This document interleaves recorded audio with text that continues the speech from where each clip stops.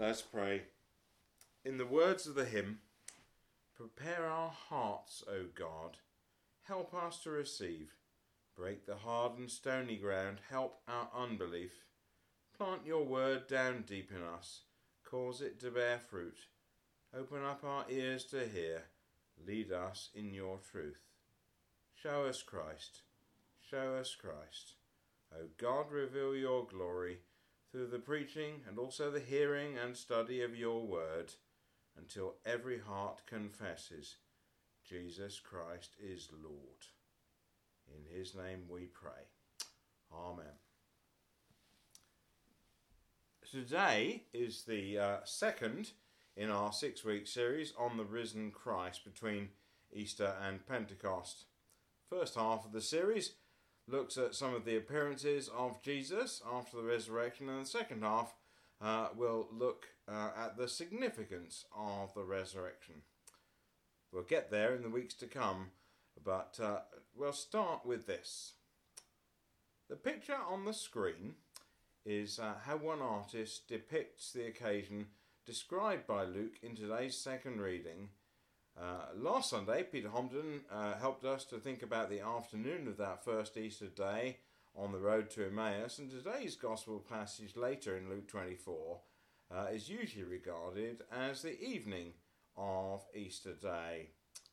Can you turn to page 1226 to have a look? It's Luke 24, reading from verse 36.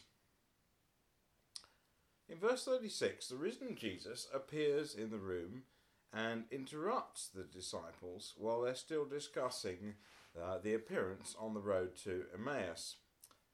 Incidentally, it's probably the same occasion in Luke 24 described as when in John 21, 19 to 23 there are 10 out of 11 disciples there, but not Thomas, of course. And the fact that it's the same occasion but there are slight differences in the description show encouragingly that the accounts are independent. That rings true, and it helps us to know that this is reliable. The disciples, however, needed convincing about the fact that Jesus really was risen, and over the verses 37 to 43 that unfolds. Verse 37 tells us that the disciples were startled. I'll bet they were. Dead people usually stay dead. That's what they thought. Also, it says they're frightened. And again, that rings true. They thought they were seeing some sort of ghost. They must have been frankly terrified. Verse 41, the disciples didn't believe it. The NRV uses the words, it's because of joy. Today we'd probably use a slightly different phrase. We might say something like, it seemed too good to be true. But Jesus takes the disciples' doubts and he handles them head on. Incidentally, he does the same thing for us today. Our doubts and our questions need to be handled head on, and that's what we do, for example, in Christianity Explored and in various other ways. Would highly recommend that course to you if you've got significant doubts. From the passage, then, I want to look particularly at 4 things today, and to help us remember them, they all begin with the same letter. The letter is W, and let's dive in. The first W is the word with. All through Jesus' life, with was a key word. Jesus' nickname, after all, was Emmanuel, which means God with us. In today's passage, Jesus says in verse 36, first of all, he says, peace be with you. And later in verse 44, he talks about this is what I did when I was with you. And Jesus being with us and peace being with us, frankly, go together. They're linked. We can only know the peace of God if we know the God of peace, after all, as Philippians says. The picture on the screen shows a roller coaster with passengers way outside their comfort zone. When you ride a roller coaster, it helps if you've got somebody you trust alongside you. It helps if you've got a friend alongside with you. The disciples in Luke 24 were way outside their comfort zone, but they had Jesus with them. Whatever ups and downs we experience in life, we can know that Jesus is with us. Disciples learned that the resurrection wasn't just a vague, nice idea. Jesus was with them. It was a literal reality. Jesus appearing suddenly, and then up close and personal, they could feel Jesus' wounds. They could see him eat, and so on. He wasn't bound by those normal limits. That's the Jesus who's with us. And we must always remember that he's with us, and later on in our communion service we'll start the Eucharistic prayer, the great thanksgiving, by reminding ourselves that he's with us. The second W is for word. The second half of verse 44 and into verse 45 in the upper room are very similar to verse 27 on the road to Emmaus, which after all left the two disciples there with their hearts burning within them. Let me read those to you. In verse 44 and 45, Jesus says, "Everything must be fulfilled that is written about me in the law of Moses, the prophets, and the Psalms." Then he opened their minds so that they could understand the scriptures. In verse 27, he's already said, beginning with Moses and all the prophets, he explained to them what was said in all the scriptures concerning himself. There's no part of the scriptures which don't lead us to Jesus. After all, as he said much earlier in the Sermon on the Mount, Jesus emphasises that he's the fulfilment of the Old Testament scriptures. He mentions the law and the prophets and the Psalms. Here, that's the three categories that the Jews had for describing what we consider to be the Old Testament. And in verse 45, then Jesus opens the disciples' minds so that they can understand. We pray at the beginning of sermons for God to enlighten our hearts and minds so we will understand and respond. Speaking for myself, if I had to identify one factor that's been the most important thing in my own spiritual life, then it would be the scriptures. The Bible, after all, is not just an interesting old book, it's so much more. It's inspired, it's authoritative, it's the word of God, the sword of the Spirit, as Paul describes it. When the Bible is taught, God's voice is heard. So that's the second W.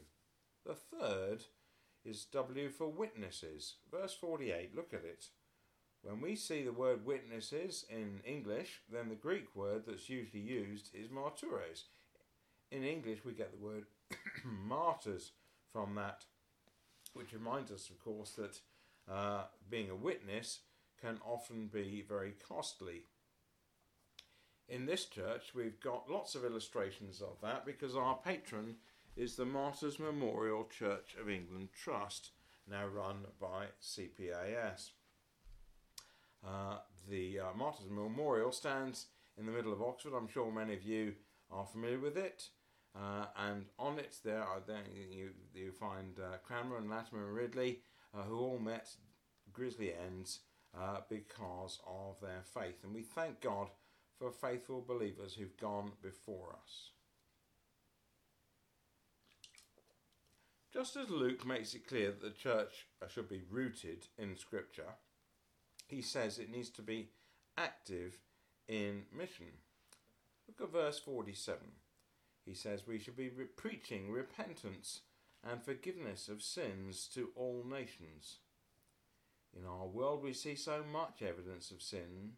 In Jesus, and only in Jesus, there's an answer: forgiveness. Christians are called to be witnesses to that. So the third W is witnesses. The fourth and the last W is for wait. In verse 49, Luke records Jesus saying that the disciples should stay in the city until they're clothed with power from on high. This is the last but one paragraph of Luke's first book, his Gospel. But his second book, Acts, begins with just the same thing. Before Jesus ascends into heaven, he tells the disciples in Acts 1:8 that they should wait. That's the word he uses, wait. I don't know about you, but speaking for myself, I'm often not very good at waiting. I sometimes dive in before I should, and I try to do things in my own strength, when frankly I should wait and rely on God's strength. We'll come back to that in just a moment, but first let's just recap on those 4 W's. First one was with, reminding ourselves that God is with us in the person of Jesus. Second W is word, reminding us of the importance of God's word. Third W is witnesses, reminding us that that's what we're called to be, just witnesses to Jesus. The fourth W is wait. We need to wait on him and for him. Now these 4 all spring from the text, and all 4 are important. But you might be thinking, well, so what? That's just very interesting, but so what? What difference will that make to us in our lives this week? I'll end with 2 applications, and the word applications has 2 P's. So I'm going to end with 2 things that begin with P. I know that's a bit corny, but that's kind of the way I am, so that's what we're getting. The first P is persuade. In our Lent course, Glenn Scrivener said that we should be in the persuading business, helping people to put together the pieces of the puzzle about Jesus and life. When we persuade people, we're being witnesses for Jesus. In court, witnesses help the jury to reach a verdict, and that's what we Christians do too. Effective witnesses who stand up help people reach a certain verdict. Incidentally, I'm very pleased that last Sunday, at the end of the service, when I left copies of Val Greaves' excellent book, Your Verdict on the Empty Tomb, at the end of the service, they were all taken. And I can tell that we're a group of people who are getting to grips with the evidence. When we witness for Jesus, we are persuasive because the evidence is persuasive. And I'll end with the second P. It won't surprise you that this is to pray. I said that earlier that all too often we act impulsively, maybe we go off half-cock, or God wants us to depend on him instead. So my challenge to you this week is this. When something happens that you feel like giving an instant response to, take time to pray. Wait on God. Wait for God. And see what he will do. After Pentecost, our next series will be on prayer and the Holy Spirit. The early Christians learned that they needed to wait on God and for God if they wanted results, and they saw, of course, amazing results. Part of this was taking time to pray. It's the same today. We need to pray, so let's do that now. Father God, we offer you our praise for all that you are. As you came to those disciples in the upper room, we thank you that you come to us. We thank you that you're with us. We thank you that there's so much that we can find out about you in your words. You call us to be witnesses. Lord, we're sorry for the times when we've run away from that task, and we pray, please, that you will help us to embrace it, to be better witnesses. Witnesses who wait on you, wait for you. And we pray that in our persuasion and our witnessing for you, you will get to work in hearts and minds in Jesus' name. Amen.